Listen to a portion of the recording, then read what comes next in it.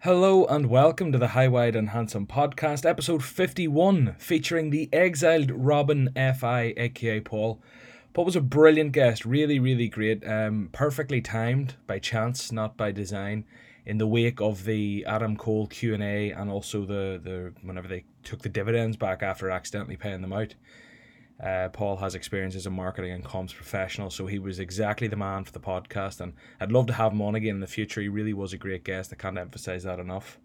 Very exciting week ahead of us here with this La Liga coming back, and then the week after, I suppose, with the Premiership, and football's coming back, and it's brilliant. There's a lot going on in Football Index, and it's a very exciting time. If you haven't already got your data guy or your data stats provider for Football Index, I'd highly recommend Football Index Edge. It's what I use. The link to sign up to Football Index Edge is in the description of this podcast. You get 2 weeks for free for just signing up. And you can go and see for yourself. There's some cracking spreadsheets, some downloadable content, and all the data and stats you need to be an effective trader on Football Index. And lastly, I just want to thank Footstock, the sponsors of the podcast. You're probably sick of hearing about them by now, but honestly, it's just such a fun platform, and that's why it's been taken to by storm by a lot of the Football Index community. It's you can trade on it like you do in Football Index. You can just outright gamble if you want. There's a bit of a top trumps element. There's a collecting cards element, and there's a huge FPL element, among everything else. And I could sit and try and describe it to you, or you could just use the link in the description, sign up. You get 50 free bonus cards, a tenner's worth of tournament coupons for free, and go and see for yourself. You might hate it, you might love it, but why not find out? And if you use that link, I get something back. Same with the Football Index Edge, I get something back. I'm an affiliate with them both, but I'd never sell you something I didn't believe in.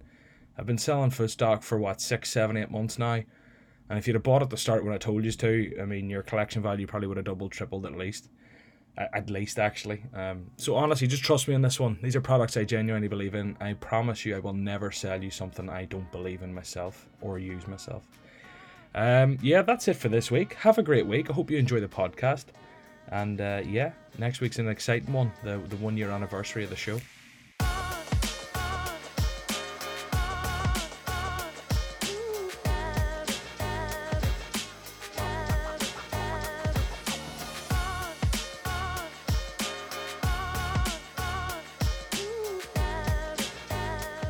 And now I'm joined by the Exiled Robin FI, aka Paul. Paul, how's things? Good, John. Thanks, and you? I'm great. Dying of hay fever, as the listeners will probably hear, but other than that, all's good. I've got about 2 weeks of work, 2 weeks off work coming up. Oh, very nice. Which is nice. Just as the sun's gone in. Just as the sun's gone in, exactly. Now, to be fair, I had about 10 days off there as well. There's just no planes in the sky, so air traffic controllers aren't really needed, but I'm having a ball, More time for podcasts and streaming and shit like that.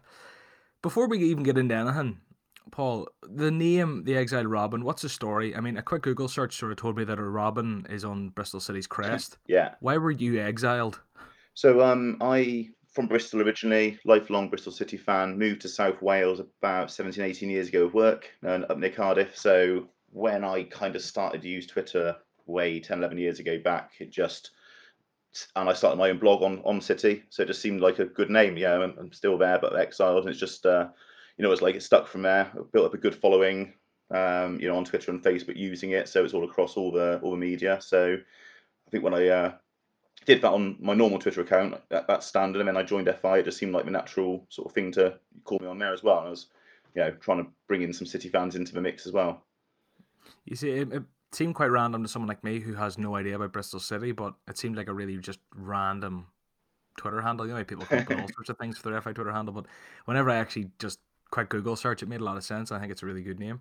Do you still blog much? Blog less.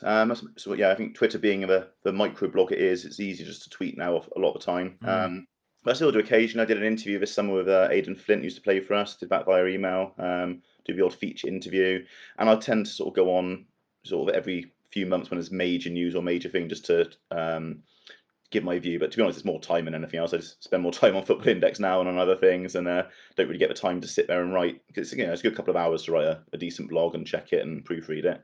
But no, I'm on Twitter a lot. I've got a decent following on Twitter, so whenever I post, I get a lot of responses and a lot of interaction. That takes up a lot of time as well. And same on Facebook. So spend far too much time on social media, and could probably do less of it.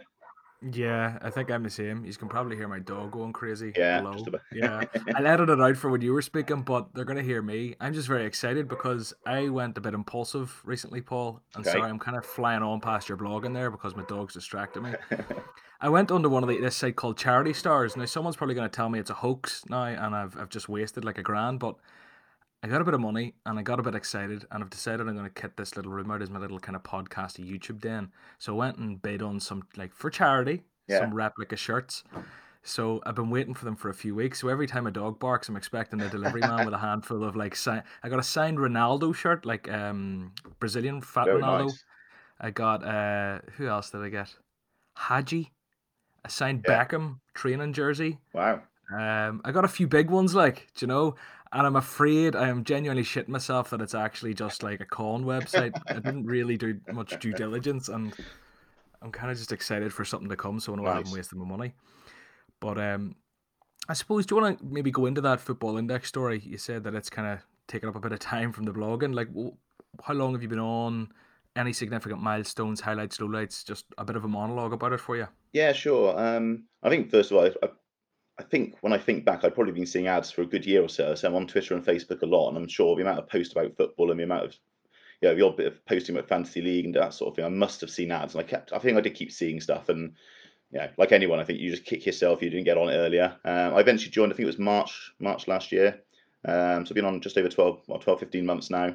Um, I sort of started out, I guess, like a lot of people, stuck 500 quid in, thinking, oh, I could take that back in 7 days if I need to, and you never look back. Um, I think early on, yeah, I guess again, like a lot of people, I probably made a lot of irregular mistakes. I sort of went in and went, okay, Eden Hazard's moving to Madrid. I'll sign him for media, and I'll sign Pogba 'cause he's always in media, and Neymar and Messi, and spent the next 3 months watching them all fall. Hazard in particular, dropped off a cliff for injuries and a transfer to Madrid. Like totally not understanding how the index worked. I think not Yeah, thinking further ahead of the cycles. Um, but then I countered that with what my knowledge of watching Bristol City play, and I watch as many games as I can live, and the rest on telly is decent knowledge of Championship players. So I got in quite the sort of best of a Championship last year. I probably got 10, 12, 14 Championship players all around the pound mark, March, April time. The likes of Tammy Abraham, Reece James, Jared Bowen, Twan Zabi, Che Adams, people like that who look set for transfers, and they were the greens in my portfolio to counter the reds of the others. But I was probably fairly flat for 3 months, 3 or 4 months. Eventually got out of some of those players when they transferred, got out of Tammy and got out of Reece James before their price doubled and trebled at the start of this season. yeah. So, again, learnings there, I think, about what to do going forward. I think the big mistake I made early on, I think it was a deposit bonus or a dividend change last April. I can't remember exactly what it was. But I remember sitting there Was one it evening. last April? Was it the share split? No, it was after that. I joined our post share split. Oh, did you? There was something April time. I remember sitting there. It was one of those where we shut the market down for half an hour, had the announcement, and I sort of, it was a good opportunity here. And I did the classic mistake, switched on, saw all the players flashing green, bought more Neymar, more Pogba, and not knowing what I know now, you buy them at your peak, people suddenly start selling off, and again, lost a bit more money on them. So learning sort of all the time. And then since then, I've really just sort of invested as and when with the deposit bonuses. I've tried to make the most of those, taken a bit of money out of property here and there and added it to Football Index, and watched the cycles a little bit. Sort of way the Champions League semis and the final worked last year, I thought was interesting. The way those players boomed and fell around. Um, you know, Missed out on the sort of summer rises of all the youngsters, or the sort of unknown youngsters, the Greenwoods and the Brewsters and people like that. Yeah. And really just all the time, I think, constantly evolving. I think when I first really started to get hands on it, I spent a fair bit of time late summer holidays looking at the new season and the IPD holds and the PB players. So I went and got a load of Leon players, Wolfsburg and Atalanta, some German youngsters, and for 6 weeks was absolutely flying. Did really well. But then I think the first international break came along, and then I was suddenly stuck with 40, 50 players in my port who all just sort of slowly started to plateau or slowly started to fall. Yeah. And again, no one wanted to buy them. So I ended up with about 250 players at one point, sort of around Christmas time. And when you see something coming through an index gain, oh, this person's risen, this person's fallen. I was looking at them going, are they still in my port? I can't remember if they're still in my port or not. I haven't kept track of it. And So I made an active decision kind of end of the year, January, to really try and trim the port down, really try and get ahead of the cycles a little bit, thinking it'd be a nice normal season. So yeah, February time I started buying into the youngsters. So I was trying to get in 4 or 5 months ahead of a June, July boom. So I was sort of buying the likes of Curtis Jones and Billy Gilmore and James Garner and people like that, just trying to anticipate that potential big rise in June, July. Worked well, Billy Gilmore, obviously, because it was Yeah. before his cup game. Even Curtis Um, Jones, he got a nice rise, I'd say, from then, did he he? had about a pound on a day, didn't he? I think from that one game. So Mm. yeah, I sort of feel like I was starting to learn what to do about the product. I mean, obviously saw what was going to come with Corona. Probably listed all my Serie A players about 3 or 4 days too late, just as everyone else was starting to do it, and didn't really then forward anticipate what was going to happen with the Premier League and the other leagues. And I think a lot of people probably made a lot of money instant selling at that time, getting out just in time and then reinvesting afterwards. But yeah, I've got to kind of I do it for fun, partly. I do it for to make money, obviously, like all of us. But I do it for fun, and fairly relaxed style about it. I don't spend hours and hours and hours poring over data. I don't spend lots of time investigating markets and how markets work. I just go a bit of hunch, bit of data, bit of sentiment, bit of advice, bits here and there, and just getting a better feel for the product, really. I think that happens with time. I think with time you can start to just kind of keep the ear to the ground, and through different people's posts, that you know who to take with a pinch of salt, you know who maybe to put a bit more, I don't know, faith in, the sentiment, the comments that are here. You do a quick search on Edge or Gain or whatever, and you find, okay, the data is there. Then you go into whatever flash score, see how many minutes they're playing, check the position, check this, check that. And you fly around these different things, and Mm. very quickly you can build a picture on a player. When at the start that picture would take a lot longer to get, and it might be a shit drawing. Do you know what I mean? It mightn't actually be what you expect. Yeah. And I think something that you alluded to kind of a couple of times there that I think is a nice talking point. You mentioned about kind of the cycles and like the Champions League final and the Europa League final and the sort of semis and stuff, and how those prices increase rapidly coming up to those. And also kind of with the transfers, with like players who they get their transfer and maybe you sold them, or they get the recall like Tammy Mm. Abraham or Reece James or whatever, and you said you kind of sold them before they doubled or trebled, thinking that's it.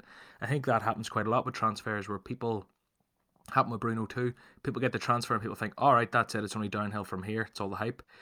And but both those things have in common is timing the sale, because the transfer, there's a lot of timing around selling there, and I mean I know it can be very circumstantial. Like sometimes players come when they set the world alight, and sometimes they come when they flop. But again, with the Champions League as well, the reason I think it's a common theme is in the Champions League there can be a bloodbath as soon as the game's over. Mm. If the player Yeah. is in the team that lost, so it's again, do you sell before kickoff? Do you not? How have you found time and sales across the board, not just in those two circumstances, but I suppose over the 12 months or whatever you've been here, 12, 15 months? How have you found learning how to sell? Because that's quite often the biggest question Mm. beginners have. Like, when do you sell? Yeah, and I see that a lot. I'm quite active on the Facebook group and on Twitter, and you see a lot of people asking about, especially the transfer cycle, I think. So my learning on that has been, unless you're absolutely convinced in the player is going to fly, and looking back, I probably should have been more convinced about Tammy Abraham, having watched him for a year at City and seen how good he was. Che Adams is the best example. He was the best forward I saw in the Championship last year. He had it. He's good in the air, pacey, 2 feet, shoot, did everything. I thought he was going to do well at Southampton, but he hasn't. He's not scored a goal and he struggled. So he probably isn't quite at that class level where you've got to think, they're gonna do well whatever they do. Reece James is the same. I saw him play last April at Ashton Gate, and he was just 19-year-old captain of Wigan, central midfield, ran the game, scored 2 great goals. I should have put half a mortgage on him then, to be honest, and known he was going to do Yeah. well. But I think, the site. I think for me, the typical transfer, you want to get out a day or two before it's confirmed. I think the exceptions to that are someone like a Bruno. Obviously now, people just going to Man United. You're going to keep getting. I guess it depends what's going to happen afterwards. Che Adams wasn't going to get anything afterwards unless he scored goals. Bruno going to Man United, he's going to have a 2 weeks worth of media now afterwards, where he look at the school he went to and his first girlfriend and whatever else they're going to look at in the media and Yeah. talk about him for God knows how long. So it's a bit judging. And I think same with the games. I'm very much now looking to get ahead and get out before kickoff. I think not risk whether someone scores or doesn't score or gets a red card or whatever. I think take your rise, take your profits, move on. If they score a hat trick, and add a pound to their price. You just got to take it on chin and know you've made a nice bit of money out of it, and know you've anticipated that cycle well. And I think I've done that a few times with players. And one of my main ones at Sancho. I bought into Sancho probably this time last year, as a lot of people do at the start. Then sold him whenever it was, January, February, for about £8.20, just before the thermist of Man United links came, and he shot up by £2, and kept looking at him going, "Oh, I've missed," and then bit the bullet again and signed him back for about £11, 11.50, and obviously have done well since. So again, I think people are probably sometimes afraid to go back in on a player that they've already bought and sold, and Yeah. that's probably not. Again, you've got to. It's a bit like playing cricket. You've got to treat every ball as a new ball. You've got to treat every day as a new day. And if you might have sold Sancho yesterday, but if you see something else today and it's suddenly worth buying him again, you've got to look at buying him, I think, and see it in that way. A lot of people, I find, beginners in particular, tend to put too much emphasis on their initial buy price, and that is kind of like a massive anchoring point for them. It's the first time they bought, and they maybe even try and buy. If that player's dropped, they try and buy more to reduce their average loss, which is absolutely fucking insane. Yeah, Or if they buy him for £1 and now he's 2.50, they'll begrudge buying more if they think he could be £7. It's like, you need, like Haaland. People bought him at 94p. yeah, People bought him at £1. yeah, And then he jumped to his 220 ish or something after another great performance, and then he jumped to £3. And if you said I bought him at 94p and you were like, no, I'm not buying anymore. Geez, he was 94p, and it's that anchoring effect in your head that you've missed the boat. That I don't want to buy him for £2 when I got him for 94p. Blah blah blah. I think you need to really just kind of forget about your initial buy price and analyze the player then and there yeah, on that day. Would you buy them at that price if you had never held them before, yeah, maybe, and yeah, remove all definitely. biases? I think there's Easier said than done, though. definitely a bit of that. And also, definitely, I think there's a bit of a not wanting to ruin your ROI. There's a lot of people love posting their Yeah, yeah, screenshots and love saying I've made 600% on a player. And I think you see some of the bigger players who've been on the index 3 or 4 years who bought Neymar at £1.50 pre-share split and have made a fortune on him, and you want that. But that's not to say that Neymar at £8.10 isn't a good buy, as you say. It's you've got to go on the day. And my idea now, and again, I think where I've changed in the last 3 or 4 months is I probably held a very similar number of stocks in all those top players just as an anchor almost in my portfolio, and I've just been adding and adding to it because they're clearly where there's a lot of good value in it. I've probably moved from 10% in the top 20 players into about 25% of my port in the last 3 months. Obviously, they've been flying with media and everything else, so it's done well the last 3 months. But I think sometimes you don't want to ruin that number, and I think that's just again the wrong decision if that player is the right player to buy. And I've never held Haaland. I've never bought him. Every time I've looked at him, I think he's too highly priced, and I've never actually dived in and got it. But you know, you go on other players, and you just got to take that decision as you go. And I think there's sometimes a lot of bias on the market when you look at Slack and you look at Twitter. And you see the heavy traders talking stuff, the people who know the markets, know their trading styles, know all this, and there's a lot of following that goes on with them. And it's hard if you're not a trader to do that because you don't really have the base knowledge to do it on. You've got to go a bit more on gut feel and your quick sofa score search and whatever it might be just to do it. Because if you try and follow, you're not going to know why you're buying, when you're buying, or when to get out. And it's hard to do that sometimes. yeah, absolutely. I completely agree with everything you were saying there, and I think maybe time wise, it's time to move on to kind of the guts of the first half of the show anyway, which is kind of recent FI events. There's a lot happened this week, and then we'll get into questions, and we'll try and aim for about the hour mark. I suppose this question that Vespasian put in pretty much summarizes most of what we're going to talk about for the first half. So I'll read this out just because I was looking through the questions and we're going to answer his question anyway, so I may as well ask it for him. Vespasian, a comms pro, think this is perfectly timed. Please tell us what you think of comms in general from Football Index, and then a little more detailed insight into the recouping of dividends error and the Q&A last night. Cheers. So the Q&A was what? It was 2 nights ago now for us. Yeah. So yeah, I just thought I'd read that out for him. I mean, we'll start with the recouping of the divs and the error they made. What were your initial thoughts on that, and what are your thoughts now? Has anything changed? No, I don't think so. I think there's a few elements to it, to be honest. One, I think they'd probably set themselves a wrong precedent previously in just keep paying out money to people on their mistakes. That's understandable from a goodwill point of view. I think you tweeted about the goodwill for traders. I get that totally. I think it's okay if it's costing FI 20 grand, 30 grand. You can take that on the chin.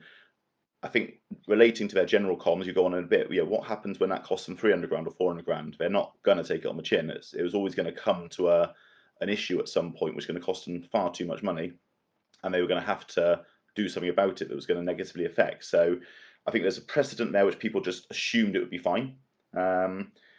Ultimately, I think FI still make too many mistakes on those sort of processes and the dividend payouts and not paying out and not sorting stuff out before midnight, whatever it might be. Their processes don't quite seem robust enough to get these timed changes sorted and understand what's going on in their own internal systems. And they've got to sort that out because they can't keep doing this. They can't have a 200 grand payout every time the promotion ends and then try and claw it back.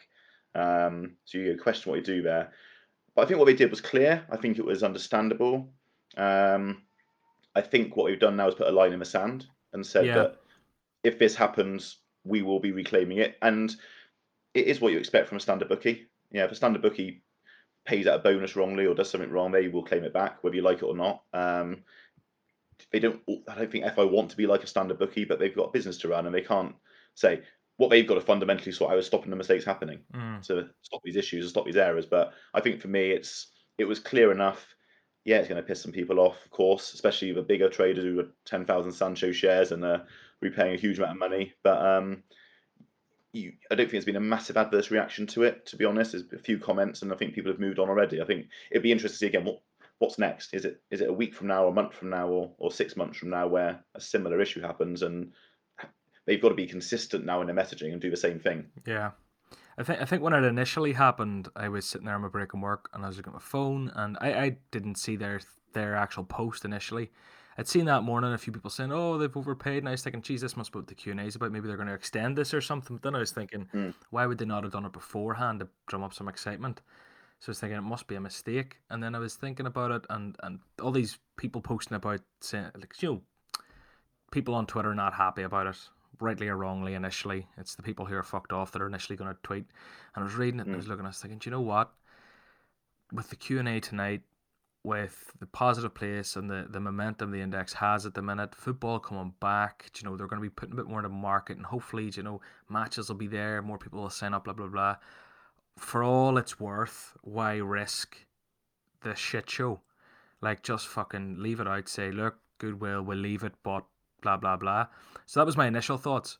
But then I did a quick bit of bromads. Like, it might have been terrible. I literally just kind of very quickly looked at, like someone said, I think it was like Sancho or Havertz. Someone was rubbed a 2p, someone was rubbed a 3p, and 3 people got a penny they shouldn't have, or something. And I just kind of very quickly picked a random IPO price for each of those players, worked out how many shares were in the market, worked out how much would have been paid out by FI based on the current buy price. And I came in and around the 65k mark. So when I seen that and I was thinking about it, I think it is fair that they did what they did.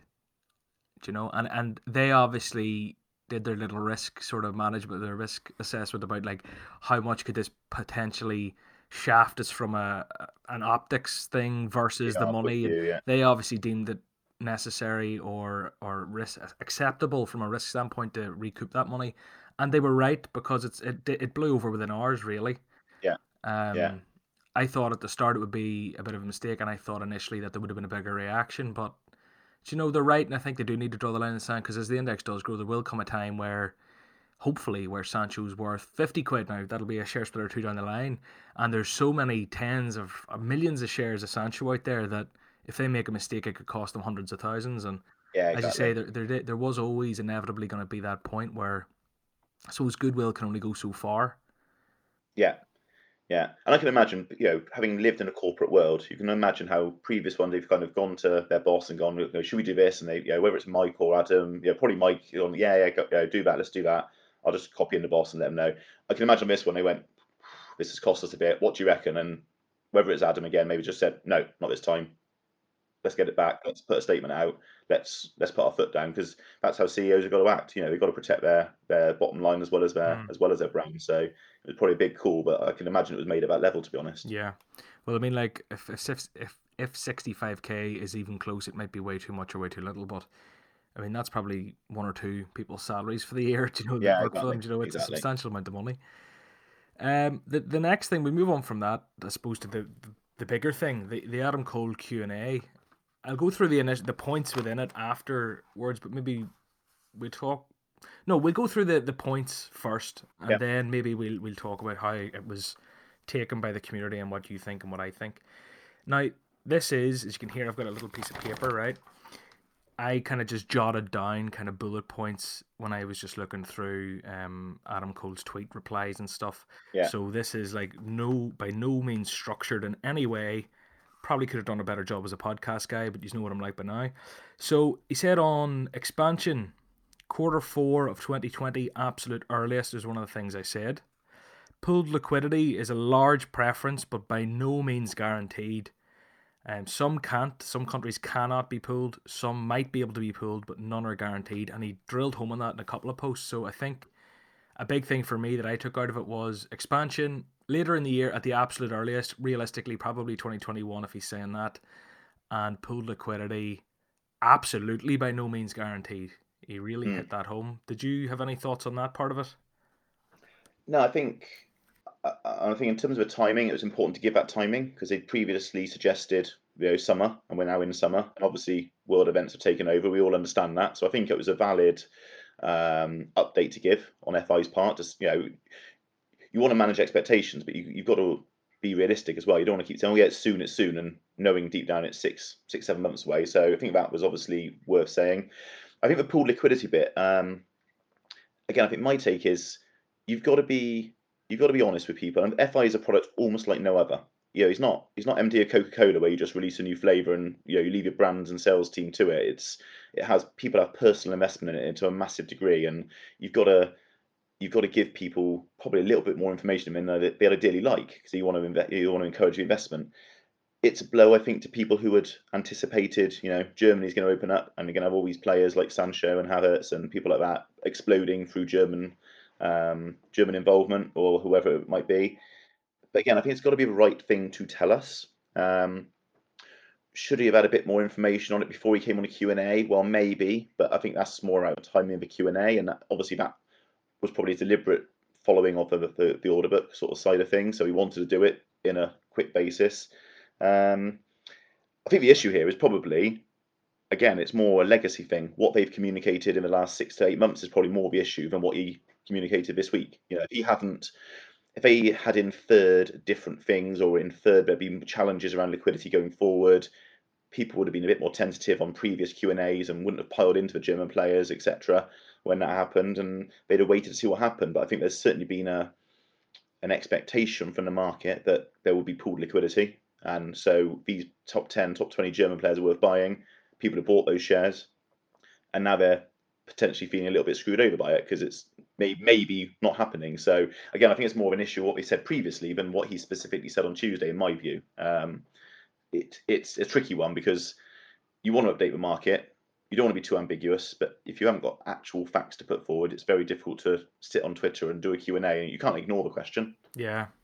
So how do you deal with it? It's a challenging one. I think for me, it's more the hints and the pushes that's happened before was the issue, rather than specifically what you said on Tuesday. Yeah. And they've even like they haven't helped themselves, like I think it was now I'm gonna quote this completely wrong, but I think it might have been before a recent Q&A a few months ago or something. I remember them tweeting something and saying Guten Tag or like Mm. saying something German or putting a German flag or like hinting strong. It Yeah, wasn't like we're not buttering this up, and they alluded they might expand, and someone did a bit of investigative work and seen that the German domain was open there for the whole community latched onto this. No, yeah, they have hinted. They really yeah, have. So I think maybe, I mean, it's nice that it's good that he could tell us a rough time, and it's good that he could really maybe squanch some people's certainty or put doubt in people's minds about pool liquidity just to kind of keep expectations realistic. But yeah, I think it is down to, is it good enough based on all the previous comms? yeah. And I think from a communications point of view, I think there's an element of FI because they're not listed on the stock market. They don't do their reporting in the standard formal way. Um, Expansion into a new market is a corporate announcement. If you were in a stock market, you'd be announcing that in your 13 weekly update, in your annual report, whatever it may be. That's where you are. You wouldn't be tweeting it to investors who are going to pile in to players because of it. You'd be, say, formally releasing it to the stock market so that investors can make what they want of it and trade shares in your company actively. I think if we want, again, I think FI is stuck a little bit. If you want Adam Cole to be more like that, more formal. Then we go to 13-week reports, and he treats it in a more corporate, stuffy, suit-led way rather than being more casual on Twitter. And you don't get the open engagement you had the other night. So it's a tricky one. But I do think if that tweet was, I do think sometimes Football Index don't quite realise the power of their tweets and what they say and the influence it has on people literally selling stuff from around the house to buy more shares and things because they get excited by it. And I don't think they fully get that all the time. That people are actually investing savings, investing, you know, selling up property and stocks and shares and ISAs to invest in Football Index based on a tweet saying "Guten Tag." And I think they don't live that trader life as they probably should from a comms point of view. You know, they think it's quite bit out there, a bit casual, a bit fun to say "Guten Tag" and get everyone excited without probably realizing the true implication of what they're doing. Yeah, it's kind of like whenever they post the 8 rockets, which set the precedent for the dividend increase, and Mm. then they go and they post rockets again in any And everyone's number. counting the rockets to work out what it might be. So yeah, Exactly. It's like, I don't, yeah, maybe they don't understand the power that's in their hands at times. The next thing that I seen, and I've just got written down here, absolutely not, in regards tiered PB, and 100% no, like, not on the horizon. yeah, Tiered PB is not even remotely in the thinking. yeah. Now, never say never. Who knows what happens in 5 years? But for the foreseeable time, or for the foreseeable future on Football Index, tiered PB is not an option. It was strong, wasn't it? He's not.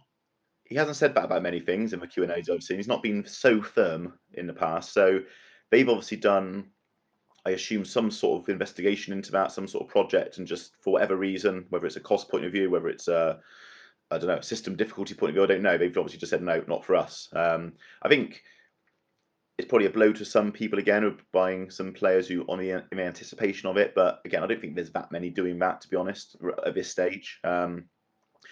Again, the worst thing he could have done is said, "Oh, we'll look at it in the future."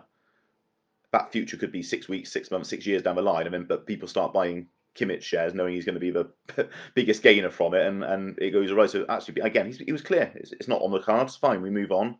I'm sure people will still be talking about it in a few weeks' time because they'll forget what he said. But we moved on, and what you've got to hope is that any potential dividend investment they were going to make into a system like that is obviously put into a reformatted dividend table anyway.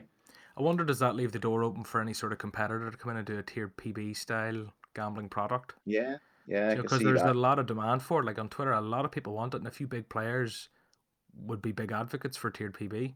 Yeah, yeah, It's definitely. it's not like it's But just a few little trolls are kind of saying, "Oh, we'd like it." There's a strong feeling within the community that tier PB would be the way to go. So there is. It's him that deeper squanching that, dividend pool, isn't it? The mhm. deeper you go lower down on the pool, you more players getting it, more return.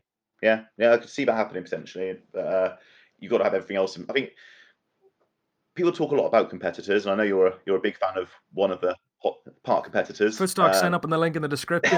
Best platform ever. But I think when you see what FI has done over, what is it now, 5 years, how much work they've had to put into it, how much investment they've had to put into it, it's not easy for someone just to come in and do something. It's not an easy thing to come and do. And a newbie will have the same issues that FI have had in terms of tech, in terms of comms, in terms of building a base. So it is a risk. It's got to be a risk.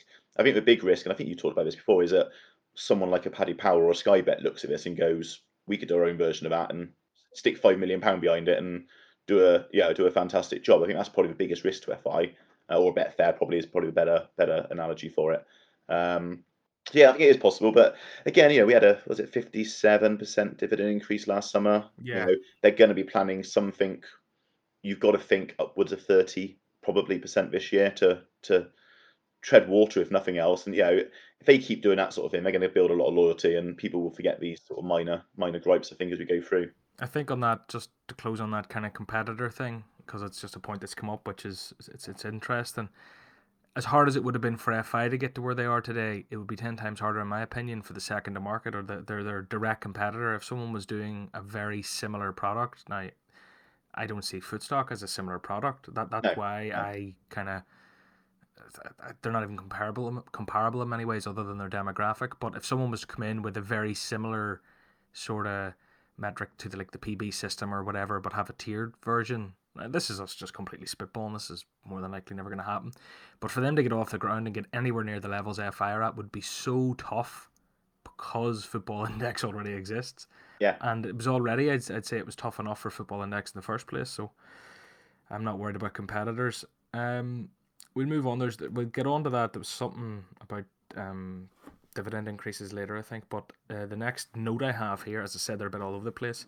But we're gonna embrace that. Do you know, we're gonna embrace the, I don't know, the fluid nature of this document in front of Yeah. me. No plan to extend IPD length. So that's just something I took out of one of the questions. There's no plans for them to extend IPDs. I think he said back to the person's question was something like, "Would you extend it to 60 or 90 days to give more value to that into the market? You know, there's not much trading down there anymore or something." And he was like, "No, we've no plan, but thanks for your feedback. We'll look into it." Blah blah blah. So if you're excited about IPDs going to be increased, well, I don't know if he talked about increasing them, but increasing the length of time is not in the plans.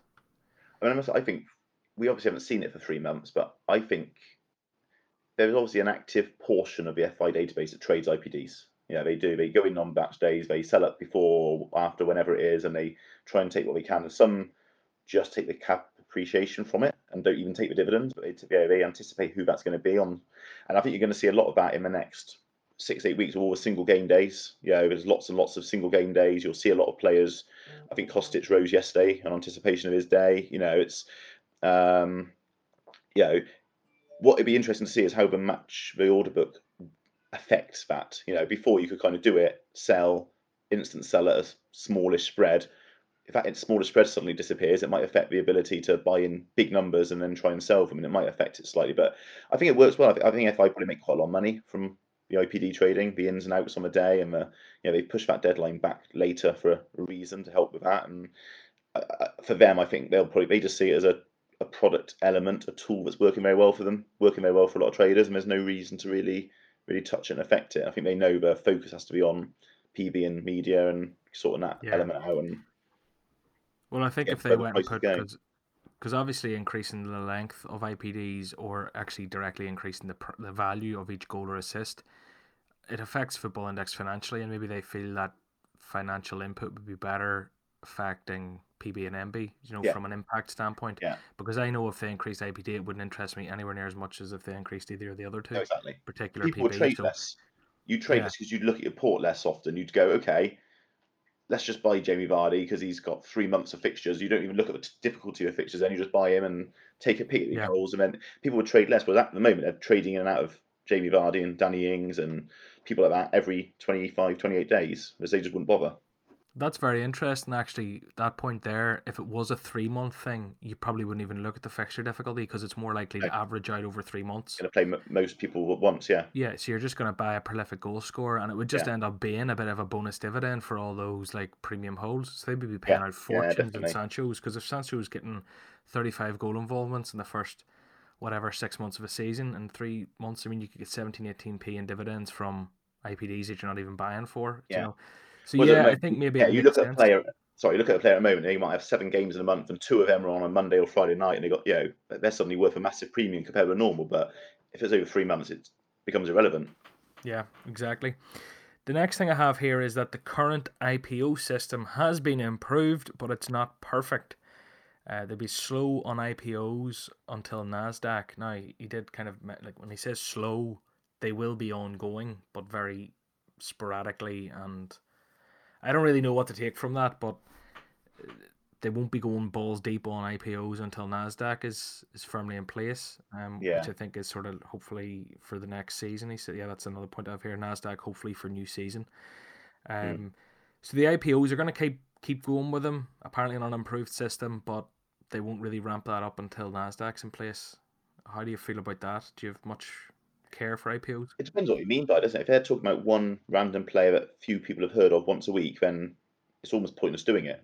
Yeah, if they've got this, you know, short list of the 10 hottest players people want on, and they're gonna release them once a week, is a bit different. It'll instill some excitement in the market, but yeah, can the system cope with it? I mean, I know different people again are fans of it. I know you've done well out of it in the past, and yeah, it's not a great look in my view to Football Index, especially for again a newcomer hasn't experienced. When was it? 3 months ago, the last one. Probably 3, 4 months I ago, don't the last major remember. one. Yeah, a while ago. Yeah, they haven't seen it. You're suddenly going to look at this and again, you have the same old issues and prices sticking, and you know you think you're getting a great bit like I said in my first month. You go on, you see all the green, you think, oh, that's fantastic, I'll get on, and then suddenly you're left with a player 30p, 40p off their peak, and you feel like you've been shafted. Mm, And I think that's where, if you don't know what you're doing, a lot of people would end up being, and that can't be a good look for Football Index, and especially on the new trader side. yeah, I think I'd be a bit of an advocate for just wait till the Nasdaq thing. Maybe they're a bit afraid that Nasdaq's kicked down the road a bit, but wait until that, and in the meantime, maybe I do. guess with the bid process they've now got on players, that is potentially a natural step. You could pre-bid on prices on a player, and Yeah, yeah, I like that. Yeah, that because they're getting the bidding systems in place. Maybe they could if be you get them, you translated. get them. If you don't, you don't. It's about your judgment of the value in the market, and I think I can see that appealing to the big traders as well. But you really use your knowledge to judge the value of the player, put your bids in. Yeah, how it would work technically, I don't know. But Yeah, like how many shares do they give up and to yeah, what price range and stuff? I yeah, don't know. I'm sure we'll learn about that. But anyway, IPOs kind of don't be getting too excited about them in the short term. Later in the summer. Quality news sources, tabloid free with a star I have there. Not necessarily tabloid free, but based on the media review, that's something based on their surveys that they're going to look into. Apparently, the thing that pissed people off most was that these tabloids that post 10, 15 stories in a player in a day, yeah. bullshit stories. What people wanted more was quality news sources. So Adam Cole then said potentially tabloid free. How'd you feel about that? I thought Oh, that was a sorry, big. just to tie into that, sorry, my next point, Sorry. media review later Mm. this summer. So that'll be later this summer. I felt like, so I think he almost doubled down on the tabloid free comment pretty quickly in a reply. I think that was probably slipped out wrongly. I don't think he probably meant tabloid free. I think he probably meant restricted, or just find a way of doing it. But yeah, clearly they've done a survey. The customers and the traders have fed back to them what they think. They have to react somehow by doing some sort of media review. That would be a big one, wouldn't it? Because I think there's a lot of money invested in your certain half a dozen players who get those repeat articles. Neymar, Ronaldo, Sancho, Bruno, etc. I don't know if anyone's done any analysis to show what difference it would make if you suddenly, say, for instance, took out the Express or took out whoever and saw what they'd still be high, wouldn't they? They're still going to be the most talked about players, but maybe not winning as often as they do now. So it would have a big impact on some of those big investments at the top end of the market. And I think Football Index will know that, and they'll be very wary of changing it too dramatically. But they've got, I think it's safe. Traders are actively feeding back to them, and they've said we don't really like this. They've got to do something about it. Mm. And maybe if they're going to do something that's going to piss people off, they'd couple it with a dividend increase. So Yeah, it could be a very big summer at some stage. God knows. I mean, when that is. when that'll be. Yeah, will it be July? Will it be August? Will it be start of September? Like, who knows? If it says summer, you have to imply probably August. But Yeah, the next thing, just I took, there was a question about transfer dividends. Will they be continued? The share split, is it in the plans? With Sancho hitting nearly 15 quid, someone said. And team of the week, team of the month dividend, not priority. Yeah, so or the team of the week or team of the month type dividend. And what he said is it's none of those are a priority. And he also, in a different tweet, said that there's no plans for transfer dividends. So maybe the transfer dividend doesn't look likely to come back. If you're looking at those 80, 90p players, you could get a transfer. It's not saying it won't come back, but it doesn't look likely. And the share split's not really in the thinking at the minute. Or the team, like the longer term dividend is not a priority. That's what I would take from a couple of comments I've seen him yeah. I think summarized. going back to the comms side, I think the two. I mean, they're a growing company with an active marketing budget. They're investing more and more. They're trying to attract different sorts of traders. They need to be doing different. They can't just stick with what they got and not do anything, because people will get bored of it. They need to keep refreshing it. For me, the transfer dividend and the super match day points they were kind of trials, weren't they? Do they work? Did traders like it? I felt neither was particularly communicated that clearly or understood. There were, you know, they released statements, and then within 2 minutes they had 4 or 5 key questions they hadn't really answered in their release and their statement or their terms and conditions, which traders picked up on. But they're going to keep doing these things, and in-play dividends was that, what, 18 months ago. That was one of those things. Let's give it a try to see how it works. It's gone really well with the market, so we've kept it, and that'll be something else, I guess, at another point in time. I think with these things, again, going back to the comms side, I think one of the problems Football Index has is that they don't actively trade their own money on the product, and every time they do anything, whether it's a press statement, whether it's a product release, whether it's a dividend review, whatever it might be, there are people who are trading who are probably more knowledgeable about how the app works and how the system works. They're more knowledgeable about the impact that might have on their portfolio at top players, bottom players, prices, etc. And that's actually a little bit of a problem for FI, I think, is that their clients and their customers know more than they do about the impact of what they do. And I don't know how you really get around that without having sort of someone employed there who's got 100 grand of his own money in there and understands market trading and everything else. It's a tricky one because they almost certainly don't spend anywhere near as much time on their apps as we do. Yeah, and that, yeah, 100% agree. They dip in, maybe there might be someone who dips in once or twice a day to check it's working all right, but they don't check players, they don't look at movements, they don't review why that player's gone up by 5p or up down by 5p in the way the traders do. And I think that's a problem they somehow need to think about resolving in future comms is, what are all the questions we're going to get asked about this? If we're doing this on transfers, what impact is it going to have on a 90p player? What dates we need to think about? What's it going to do to a player who's up for sale now? All those bitty questions that we all think about within 20 minutes, they don't seem to think about fully with my view on how they do things. I think a lot of that, yeah, because I mean they have whatever 85, 90 employees last time I heard. It could be more by now, it could be less with the whole COVID thing, but they, I know what you mean because I doubt like they aren't really allowed to trade other than play money on No, their app. And I talked to Dan Neal and I talked to Joe Briggs, and neither of them really give a fuck about the play money. Because why would you? I know That's exactly. completely Yeah, fair. You but wouldn't like. it's like playing some poker Uh, out with $5 million, isn't it? You don't care if you lose it. It's just yeah, you don't care. You'll go all in. Like who cares? You just buy. I think Joe Briggs had put all his money into James Justin or yeah, something, and but like they aren't. Well, they understand Football Index as a concept really well, and they understand yeah. their particular part of the company really well, and that's their job at the end of the day. I wonder, are there people within that company whose job it is to just scan social media, read the sentiment of the market, see where people's heads at, troll through the forum, create a bit of an account and try and have a goal to try and make it to a certain amount to give them an, I don't know, like incentives, like if you can get this up to this much, you get a bonus just to, so that there is some sort of Mm, incentive to make them yeah. want to know and do well. On a This managed could account sound like basis, yeah, absolute yeah, bollocks to some, but I think it makes a bit of sense because I think that the issue they might have is if you had like an independent kind of trading, I don't know, trading group of people. There's a word for that.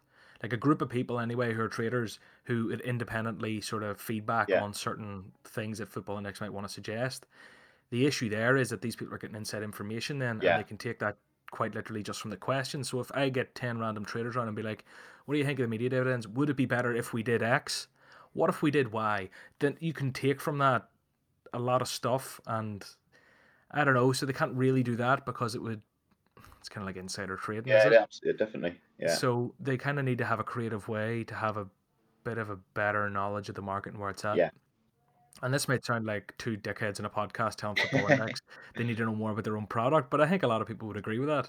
No, no, and I'm not, they generally do a very, 95% of what we do is very, very good. Yeah, there's no doubt about that. But I think, I'm not criticizing them and their, it's just not possible. If you've got your own money and your own savings or whatever it might be invested in something, and you're looking at the app 10, 15, 20 times a day and working out what price movements, you can't have the depth of knowledge that traders have got.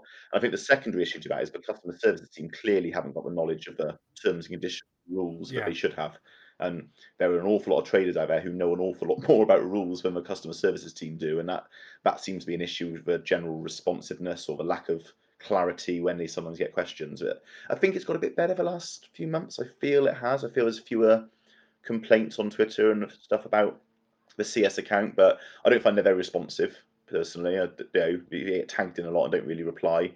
I think if you go to them directly, they maybe are, but again, like expiry dates is a big one. You see some people ask about expiry dates, and one person says, "Oh, we're not using them," and then someone else talks about it being 3 years ago. Yeah, but even within a team, there seems to be disparity between what we say. Mm. Yeah, that's not ideal. The next one is to try and get through these. We will announce, this is a quote, we will announce dividends for next year and any changes to media later this summer. Again, I'm kind of just mentioning the same about the media, but dividends for next year will be announced later in the summer. Does it imply that he's saying dividends for next season will be announced? I think I'm maybe looking at this a bit too like optimistically or a bit too positively. Kind of, I'm thinking, oh, he's saying they'll be announced. That means that they must improve, which is bullshit. Because and another thing, I said the PB matrix is for review, no guaranteed change. It's kind of like the dividends could be reviewed, but there's no guaranteed change. But I mean, I'd be surprised if they didn't increase. Hmm. Do you know, I don't think that's a Yeah, I think surprise. I think everyone's been bigging it up, and I think it would be a disappointment if it's not. But what I worry is that everyone's just assuming there's a dividend increase, and maybe Football Index didn't have it in their plans at all, but everyone just keeps assuming and keeps talking about it. Oh, of course they will. And yeah, I think it's been an increase each year. Has there roughly an yeah, annual increase of some sort? I think surprised if it didn't happen. yeah, I would be. I think I mean split the two things up there because again when I first saw the communication, I saw him say that they'd review the PB matrix. I thought that wasn't new news. I thought he'd said that last time, and then again look chatting to people on Twitter, you kind of realise, oh no, he didn't say that. They said they'd review dividends every summer. So that was really last September when they or August whenever they did it. They clearly stated they would review that dividend table every year. So Will there that's a be a big dividend understanding review for every people. summer? But the dividend is obviously different to the PB matrix, and I think that's where people have got suddenly a bit nervous on Kostic and Trent and Barrel Crossing. But I don't. Yeah, why shouldn't I? People want their long-term bet to stay the same, but then they equally want dividend increases and deposit bonuses and everything else. So I think sometimes there's a lot of element of people want to sort of have their cake and eat it and have all the positive things, but not have the other elements. I'd be surprised if the PB matrix changed. I think, like you, I'd be surprised if we didn't have a pretty sizable dividend increase to one degree or another.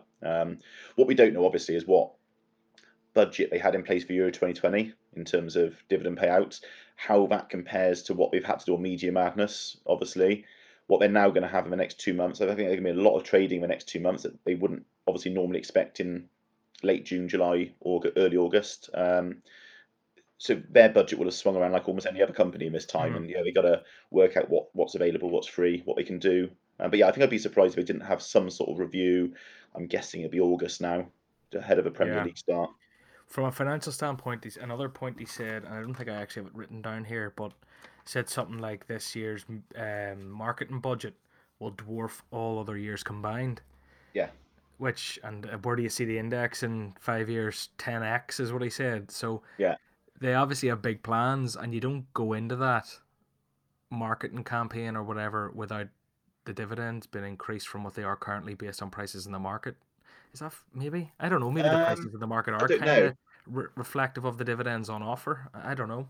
I think the marketing budget is obviously for the good of us all. The more investors come in, the more money comes in, our portfolio improves anyway because there's more money in it. So I can see there being an argument that the increase in marketing budget is actually for us anyway.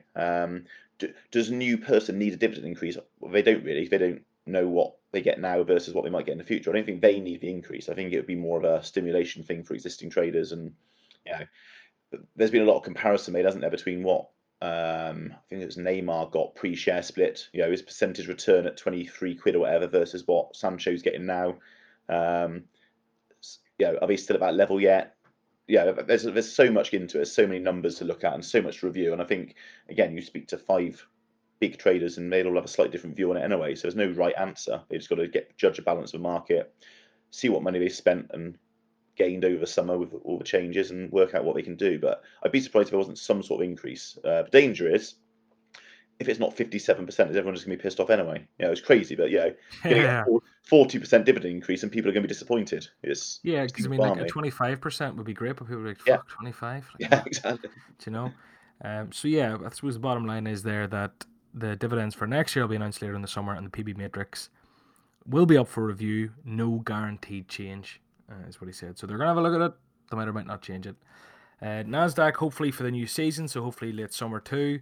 The next order book phase could be done next week. Now, take this with a pinch of salt. What I'm saying here, listen to the whole phrase first before you get excited.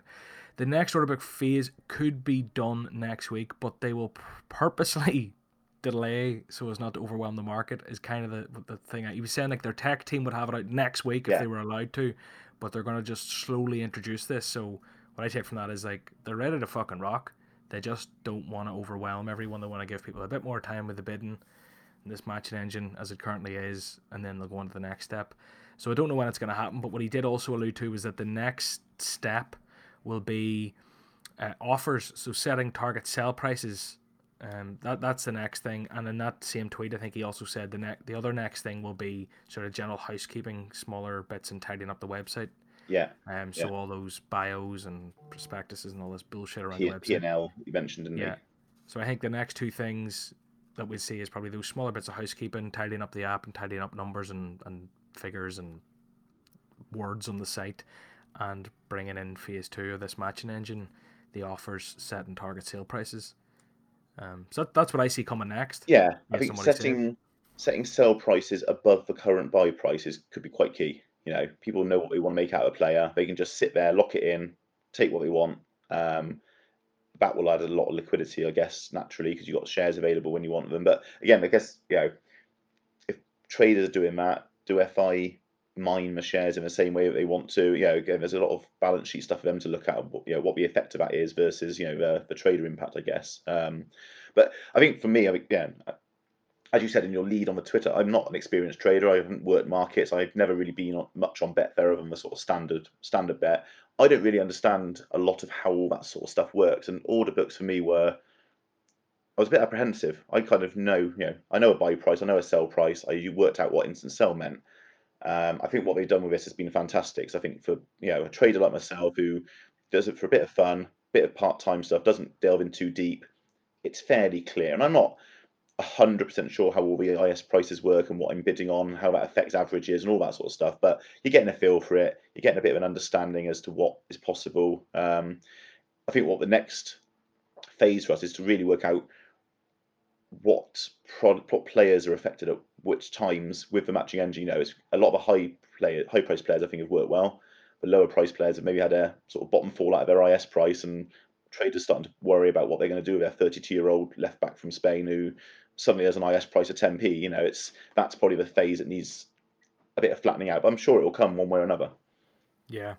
I think the being able to bid the other way, an offer, I suppose not bid, but being able to offer the other way will help with those lower price players, because I don't know, there might be a bit less of a, at the minute it's very, this is where the bid's at.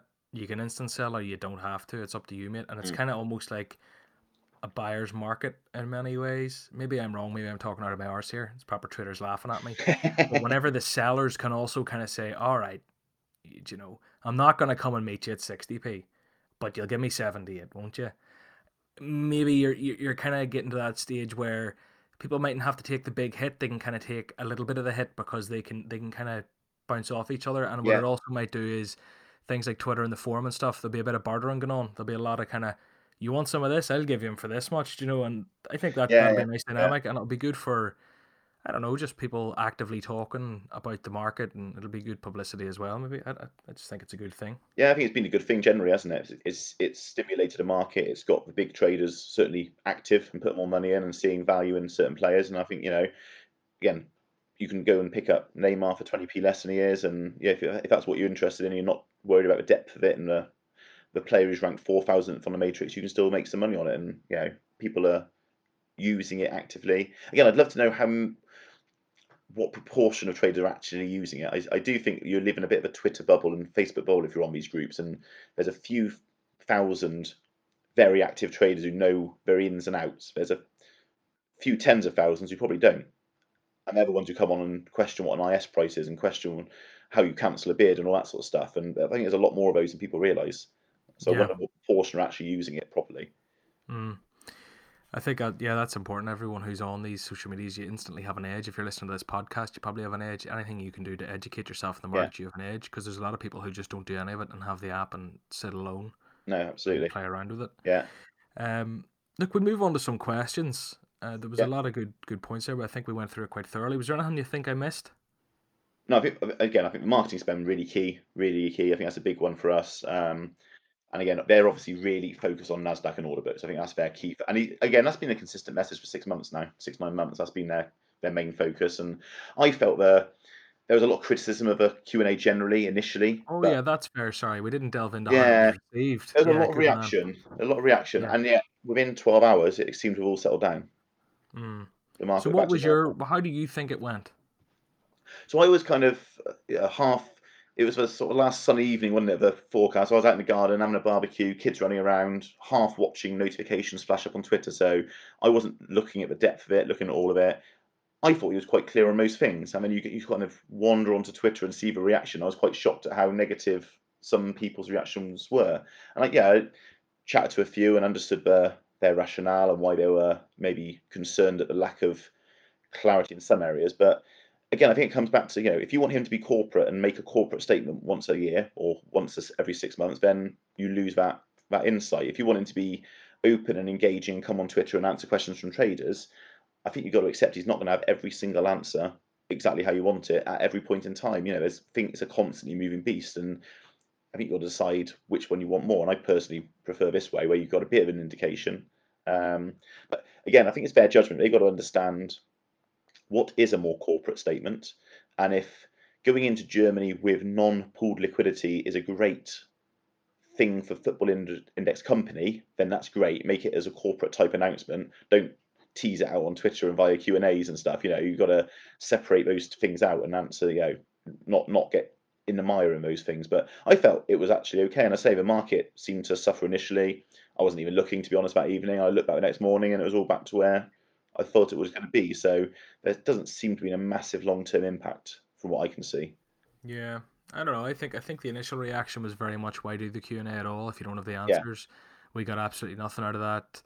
If you're gonna do it, time it so that you have answers and blah blah blah. But at the same time, I get what you're saying. I mean, you can't have your cake and eat it. I mean, you can't have them as this corporate thing with loads of answers, but also be talking to the CEO and founder on a Twitter message. It's kind of like, yeah, yeah. I think we went through a lot there, and while you can say not a lot, they didn't give us much or any concrete answers. They've kind of given us time frames to expect some of these answers. They give us a few things like tier PB is, well, if it wasn't already knocked out of the park, it's gone. Forget about it. So there's a few things that were tidied up. So I do think some good came of the Q&A. I really do. yeah. I In, agree. I in agree. terms of market reaction, I actually wasn't watching it at all. So I don't think it was that negative. It must have been a small blip if neither of us really clocked it or watched it too much. But yeah, look, no, thanks for reminding me. We didn't even react to how it was received. We'll move on to some questions now. Are you okay for 10 or 15 minutes? Yeah, yeah, great. Yeah. Yeah. Said we keep it to an hour. I don't think we're ever going to be able to do that. Index Belter. All right, me babber. What is your favourite popper cider? Thatcher's Katie for me because it's proper Gert Lush in it. I assume that's something to do with Bristol, is it? Yeah, that's full Bristolian there. Yeah, all right, me babber. What's Yeah, give me the accent there and let me try it. I'll talk why. All right, me babber. Good proper lush that is. Gert proper Lush, that is. All right, me babber. Where's Bristol? Is it north? Sorry, Is Bristol like north or south of England? south, South. south. Yeah, Yeah, West I'm not. Country, farming land. Nice ciders down there. Or proper Thatch's is from just south of Bristol, so Yeah, Thatch's is the sort of home of cider, as a lot of people see it. I think there's So a it's, guy. yeah. I don't know if he listens to this podcast. He's definitely on the footstock side of my content, Ross, and I think he's going to send me some cider over. Oh, nice. Yeah. So it's funny because we're sort of renowned for the cider drink. So whenever we go to away grounds, if we have a big following, you sell out a cider. They sell out a cider an hour before kickoff in the stadiums because they don't expect it. They have all this shitty lager that no one really wants, and they sell out of their strongbow or whatever. You end up drinking dark fruits, something rubbish or other that none of us Yeah, particularly like, but you kind of have to have it. So yeah, quite renowned for it. Our club's Twitter is even doing a Thatcher's World Cup this week and voting on all the different Thatcher's brands and which one's best. That's how yokel we all are. okay, very good. Well, if anyone's from over there wants to send me some, please do. John Wick, FI investor. Why Bristol City over Bristol Rovers? There's no answer to that, is there? It's only one choice. Oh, boom! Now, family's all lifelong City fans, family, and south of the city, you tend to support City. North of the city, traditionally more Rovers. I'm from the south and Somerset side, so yeah, no brainer for us. Yeah. I suppose that's the way it is with most people supporting teams, isn't it? It's where you're I from think and so, yeah. your family. Especially the local ones, yeah. Yeah, it's not normally like a choice you sit down and write out pros and cons for either. It's normally just before before you even support football or care about football, you probably know which team you support. Findex Gain Matt, how would you simplify FI in a 30-second TV ad? Is it even possible? Did you see their recent ad? Now this was probably a month or two ago, but I think it was a bit of an improvement on their previous one. I forget when it was, but they did an ad recently, Yeah, and I thought it was very concise and very good at explaining. yeah. So I look back I saw the question. I look back on the last two. There's one in August and one in January. I think first, so again, from a marketing point of view, whenever you do anything, you've got to know what target audience you're trying to hit. So if you're out there trying to hit your Paddy Power punters, then you go one way. If you're trying to hit your traders and your City Index sort of people, then you're going to go a different way. You've got to they're going to have different values they associate with what they want to do with a product. They're going to have different reasons for joining. So it's tricky, I think, to do a 30-second ad that sums it all up. I think for me, the August one, it was the one where they went into the stadium and they had the old sticker books and stuff, and they were kind of playing on the emotions a little bit of loving football. And I think it did that bit well, but I think it was a bit flaky as to what it actually was. I did 30 seconds, and I think they mentioned Football Index after 25 seconds, so you weren't quite sure what the ad was until the end. They didn't really mention dividend payouts. They didn't mention a lot of that stuff. And as a good pull on the heartstrings a little bit, going back to that raw emotion of why you start watching football, black and white footage, all that sort of stuff. January was the one where we really talked about you get capital appreciation, you get dividends, your knowledge of football can make you money. A lot clearer. It was the woman standing up, was it? Woman standing up talking about it, I think. Um, Again, I thought that was really clear. It was clear what Football Index is, what you can do with it in 30 seconds. You know why you might want to join was pretty much there. I guess the key is to try and mix those two up. If you can tug on the emotions and also explain to people you can make some money out of this without making it too much like an investment ad, I think that's probably the way it works. But I did think the last one was very good indeed. You've got to make sure you're clear what the product is. You've got to make sure you're not just seen as Betfair or another betting site. They've obviously got to make sure they're not seen as an investment angle. So it's a tricky balance. But I say I agree. That last advert was pretty strong, I felt. We move on to the next question. I think that's a nice summary of their ads. Unless, is there anything you would do different, or do you think that was a good effort? I guess I've seen 3 TV ads, I think, in my time, and I think they're all quite different. And I guess from a branding point of view, that's maybe a challenge. You might see something back in April with John Watson talking about something or other, and then you see something else in August with a different angle on going through turnstiles and collecting stickers, and then you see a woman standing up talking about dividends. You're like, from a brand awareness point of view, what are we looking at here? What is it? Yeah, that for me is a 2 to 3 year brand building piece. So they need to be absolutely crystal clear on what it is they're trying to build, what they're trying to achieve, and who they're trying to target to have a more steady, focused view on what they're advertising and how they're doing it. And again, you can do different. If you're then going on to London Underground and seeing the posters up, you want that to match what you've seen on the telly. So if that's that woman standing up with a clipboard saying you can make money, you want to see her on that London Underground ad. So you've got that recognition going on. I think there's a lot. Again, they're still trying a lot of stuff. They're testing a lot of things, I guess. And you do test in media, but I think they've got to be a little bit more tunnel visioned on what they're trying to achieve with their branding and their focus. But they're not bad by any means. I think it's very good. It just that last advert was the one I would show someone if I wanted to tell them what Football Index was. So maybe consistency for Yeah, brand recognition would be a yeah, big goal. definitely. FI Chaz should do very well on FI, being a marketing pro. What's your best pump? So market the best player you can to us. So the one I so I'm on Facebook a lot, and someone had, you get that sort of thing all the time. Use the best pump, and I actually picked up one up a few 4 or 5 months ago. It was Orsolini, Bologna, I think. And I looked into his stats, and I showed his average and his best PB, and he just got in the Italian team, and at 19 and primed for a move. And I put all this stuff out on Facebook, and the bloke came back to me and said, "Oh, thanks very much. He looks a star." And I looked back and went, "Bloody hell, why don't I own more of him?" And I went and bought another few hundred. So I just looked at that and went, he's You everything I sold want. So yourself. I think when you do that and you can convince yourself to buy someone more when you pump someone, I think that's a good sign. But I don't mind a pumping thing. I think if someone asks you for your views on a player, you're not really going to pump someone you don't hold, because if you don't hold them, you don't rate them for some Yeah, reason. You've got doubt of it. So exactly. you're always going to pump your players, and probably the ones you got most holdings in, because that's why you've got most holdings in them. So I don't have a huge issue. I think you just got to take pumps, take advice, look into them then. Does it fit with your strategy? Does it fit with your portfolio?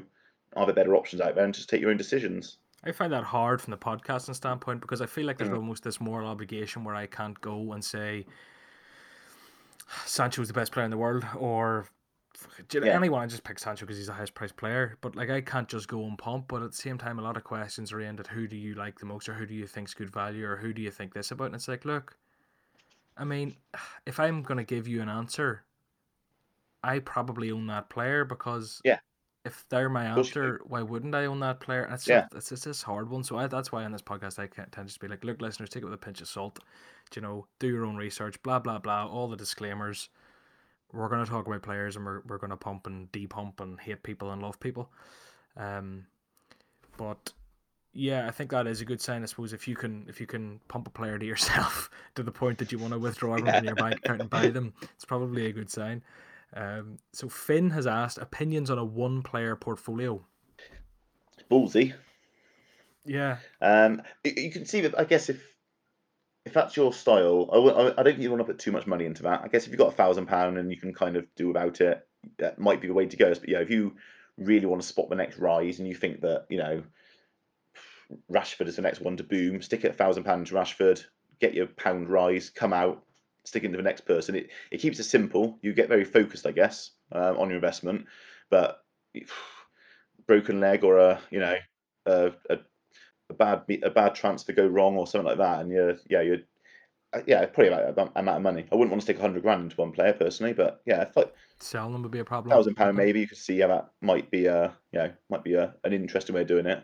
If I won the Euro Millions, I guarantee you, right? See, if I win 100 million, lads, I will take 10, 15 of that, and I'll be an absolute shithouse. I will just dick around in the market.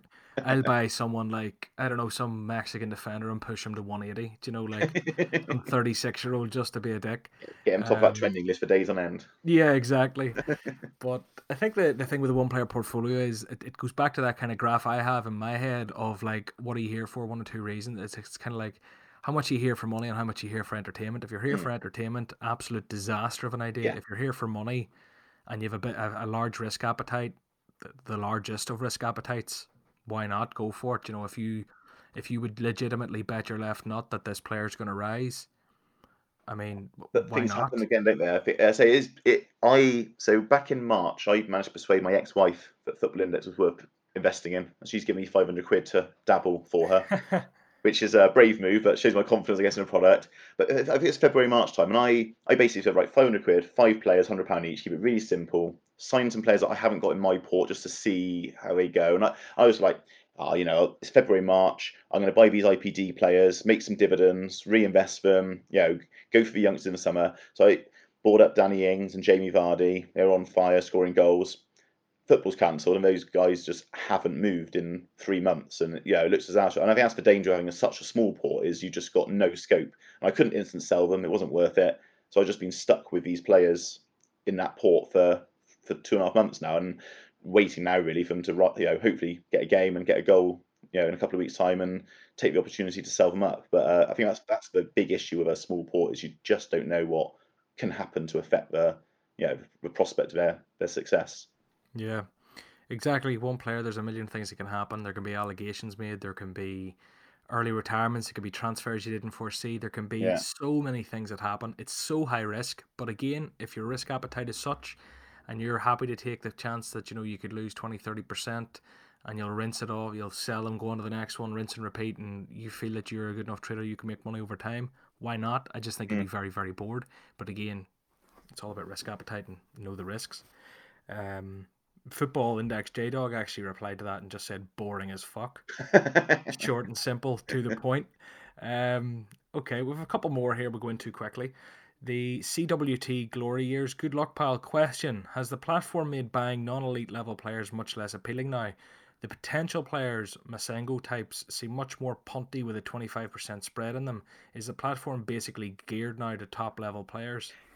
I think that's certainly been my main impression of the initial stages. There's obviously some canny traders out there who are actively buying up the lower end because the spreads are so big, and understandably so. I think the risk is, I think the bit I haven't really seen squared away is say the older players suddenly seem a real risk. If you're buying so for instance, I've matched Dimitri Payet. League One's not on, but he's a good buy for it in theory when he comes back. I bought it, I think 71p, he's worth 87. I stuck them straight on market sell to try and make a profit, and they're sitting there at the moment. He's not moving, but I'm hoping they might move. He can move to China next month, and I know that's always the risk with it, but I guess what they're trying to get to there is that with the lack of demand for some of these lower priced players, you run a real risk of never being able to shift them. Whereas even Payet, if that had been the old style, he'd have probably been IS at sort of 77 now. You see a quick China rumour, you get on and sell as quick as you can. That's not going to be possible now. So I guess there's an element of that. I think for the better traders with more data, with more a feel, there's a real opportunity down that end to really pick up some massive bargains and go shopping at the 40, 50, 60p mark and make a lot of money on someone who then just scores a goal or keeps a clean sheet or whatever they do. But I think I wouldn't buy many older players right now, I must admit, until I see how it pans out. So I did very well on Rooney. October time when it was announced he was coming back to Derby, I bought in about 52, 53p. He rose to 90. Didn't quite sell in time and sold most of mine for sort of 75 to 80p. I then bought back in when Derby drew Man United in the Cup at 70 odd p and got again about 85p. So I did two active trades on Wayne Rooney, knowing there was a risk of him being 32, but knowing he'd pick up media, etc. Not sure I'd do that now, just in case, again, he had that injury or something went wrong, or if you haven't got that outlet, which you once had, or the spread is so massive compared to what it used to be, it's probably more of a risk than it was then. Well, a recent story kind of like that is Odion Ighalo. It's Yeah, he literally his sell price went.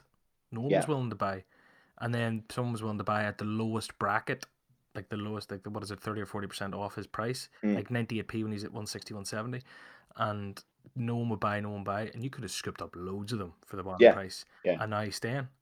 So there's opportunity there, but it's also risky, and absolutely. it's a You got tough to be one. Those brave. players that could go to China, you know, quite often those deals fall through. Ever Banega, we've seen it last summer. You know, it happens. So I don't know. I think with time will tell. I think it's a strange time to judge the bottom end. I think a lot of players who are down there, their spreads might be different. They might be mid-season. I think it's important if you're buying at that end, get someone who could explode. Don't get someone who has a nice average PB score Yeah, or someone who you yeah, kind of like or think there's a bit of sentiment about or some bullshit. Get someone who can be explosive, someone who can shoot a big PB score, someone who can win media, someone who can go and punch a granny and win. You know, they get someone who is explosive that when the time comes you'll be able to sell to market yeah, and make yeah, your money back. yeah. If you're going to be banking on that sell price, you need to be picking someone that people will want to buy. I think going back to the IPD market, though, there's an opportunity there. I bought some of the strikers from Spain who are good at IPDs, around the pound mark. And I think that isn't obviously at the moment there's no football happening except in Germany. I think once the football starts again, it'd be interesting to see how those IPD type players are bought. Because I think you can get some real bargains there. And again, I bought back into Vardy myself. I bought back into Gerard Marino. Players like that who might go and score 3 goals in 3 games and rise by 30p. I bought into them quite a decent price off their market price, and it's a bit of a risk because they might not score, but it's increasing your IPD benefit, I think, at that level of the market as well. Yeah, 100%. We go for one more question. We have a couple here. Let me see. Bob's your uncle. I'm sorry, we're not going to get to your question. Gardner, we kind of covered your question, so I'm not going to ask him when do you think phase two. I think Adam Cole kind of alluded to that. Last one, just to wrap it up, a bit of a pumpy one. Barry Dardis. Quick question. One player in each position in the Liga or the Premiership that junior guests believe will rise most in capital appreciation throughout the season's finishing, as we've seen some huge rises in Bundesliga players now with them restarting. For him, it would have to be Sergio Reguilon. That's just he just wanted an opportunity to pump out Barry there, but I have to say that mightn't actually be a bad shout for the defender position if I had to pick. Yeah, And again, everyone, we just said it about 5 minutes ago. Pinch of salt, do your own research, blah blah blah. We could be so wrong. It's unbelievable. But if you had to pick a few players wrapping up their season, each position, who would you go for? so I think for me, again, it's not necessarily just about how they come back in their first 2 games, but if you're looking at who's going to make you money and be high priced in mid-August, you've still got to be, I think, a little bit focused on transfers and future possibility as well. So I think Regulon's a great shout. I'd say Odegaard in midfield. He's risen a lot nice, at the moment still, but there's a prospect of whether he goes back to Madrid or not, what he does next year, which should keep him rising. David Brooks is another one, I think, who hasn't been seen for 12 months, a bit of a forgotten man. If he comes back firing for Bournemouth, he had links with Arsenal, Man United before. Could be, if he comes back and scores a couple of goals, I can see his price, potentially really exploding because of his potential. I think for me, the forwards are more the standard IPD type players or PB. So Danny Ings is 40, 50p off his peak in February. he's going to potentially come back and score a couple of goals. He might get a transfer link.